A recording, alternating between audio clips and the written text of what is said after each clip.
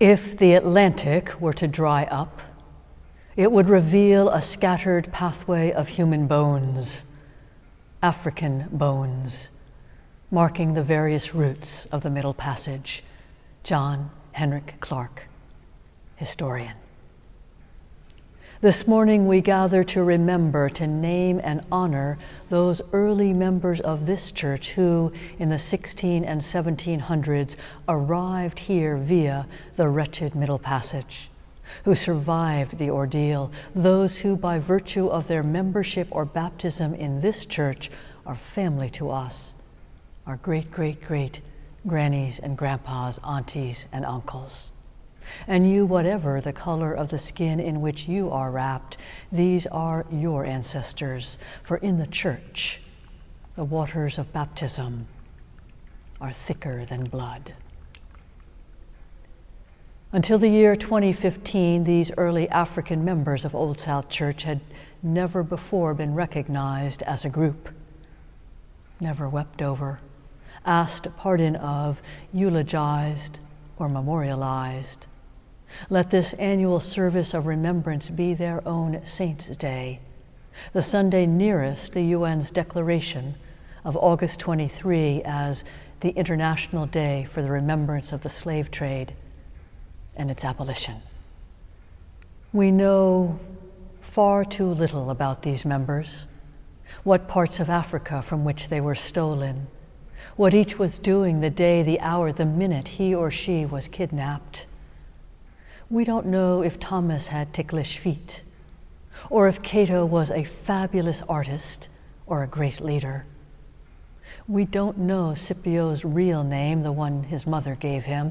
We don't know anything about Felicia's family, whether she had children home in Africa or here, or whether her children survived childhood, or whether any of us are her blood descendants. We know too little. But we know some things. We know for a fact that each one suffered confinement and chains, perishing cold and sweltering heat, profound grief, poverty, and untold indignities. We know that they were terrorized, brutalized, and dehumanized. We know they were treated as things, commodities. We know that in their post-African lives there was precious little comfort and terrible hardship.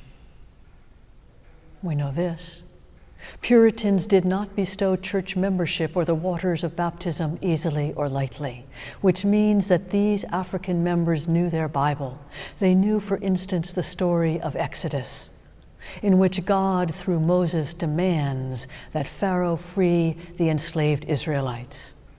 They knew this foundational story in which the divine heart is revealed, a story in which it is revealed that the divine heart abhors slavery, despises it. And more, the story reveals that the God of love will do harm, will wreak terrible havoc upon, and cause great suffering, terrible suffering, to any who dare enslave others.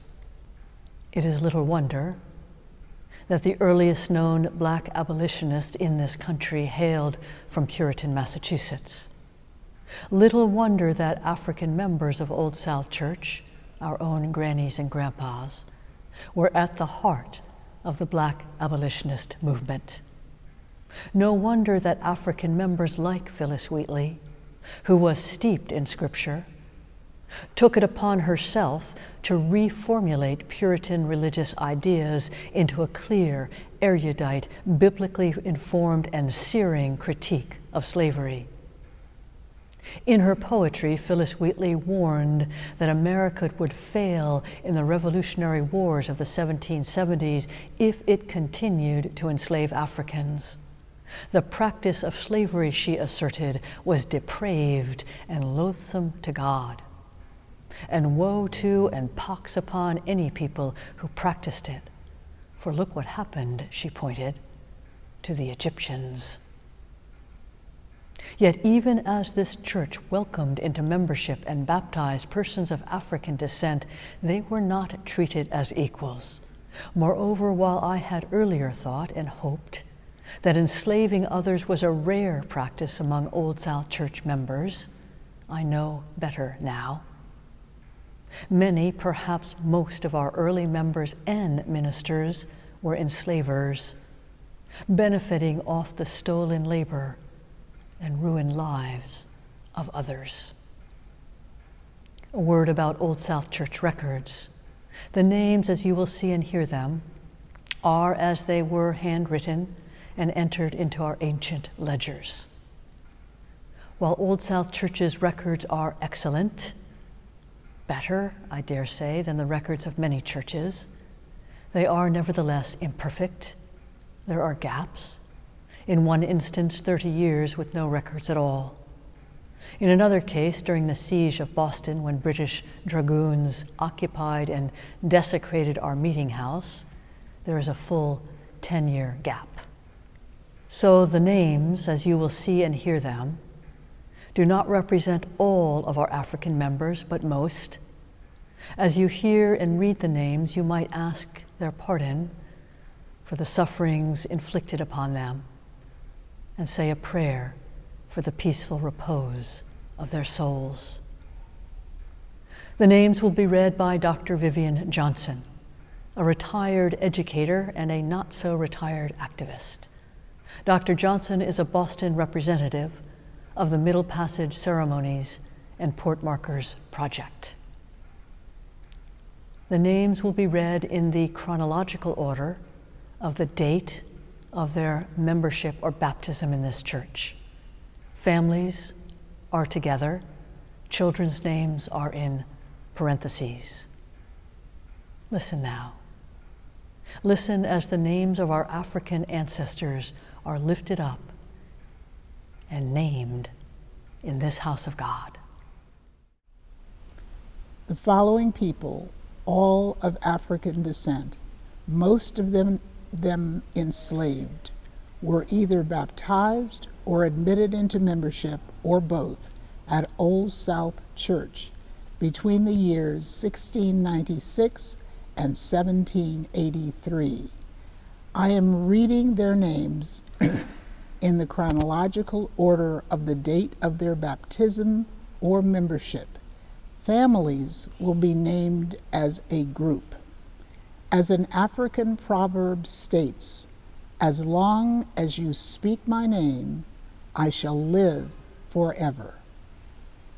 Lydia, Juno, Essex, Essex Jr. and Toby, Sarah, Margaret, Thomas, Ebenezer, Toby, Patience, Patience Jr., Grace, Essex, and Ruth, Jane, Onesimus, and William, Mingo, Elizabeth, Pompey and Abigail, Worcester, Deborah, Felicia, John Myatt, Robert Dewey, Tower Hill, Argolis, Cornwall, Brill, Maria,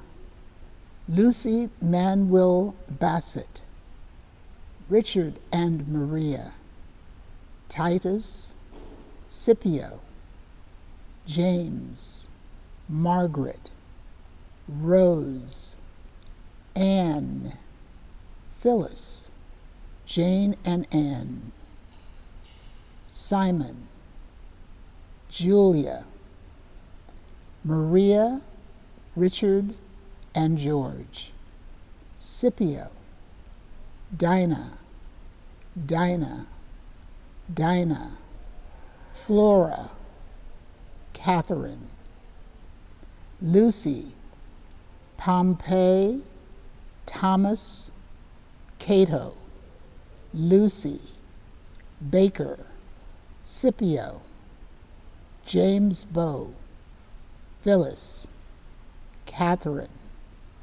Boston, Flora, Scipio, Nancy, and Jane, Patience and Patience Jr., Bristol and James, Judith, Venus, Dinah and Peter, Dinah, Hagar, Juba, Lucas, Newton Prince, James, Fidelia, Peter, Scipio, Margaret, and Catherine, Thomas, Phyllis Wheatley, David, Scipio Gunny, Moses, Moses Jr., Judah and Paul, Thomas, Quickly Oliver, Richard Stanley,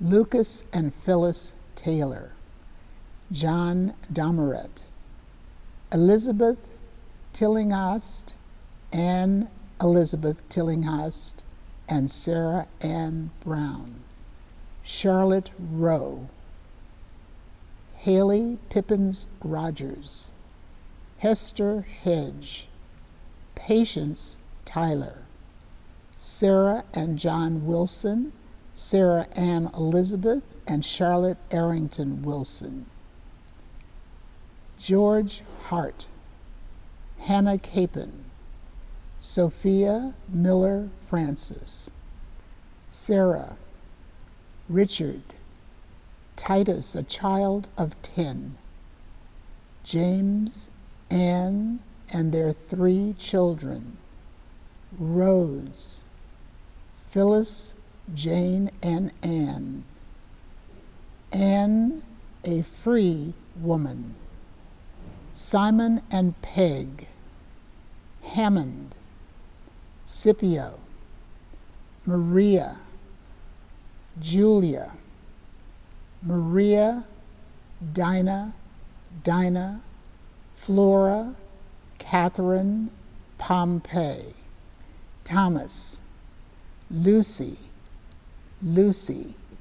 Cato, Baker, James Val, Catherine, Boston, Flora, Patience, Bristol, Venus, Judith, a child, Deborah, Dinah, Juba, Lucas, Hagar, Newton, James, Fidelia, Thomas, Peter, Scipio, David, Moses,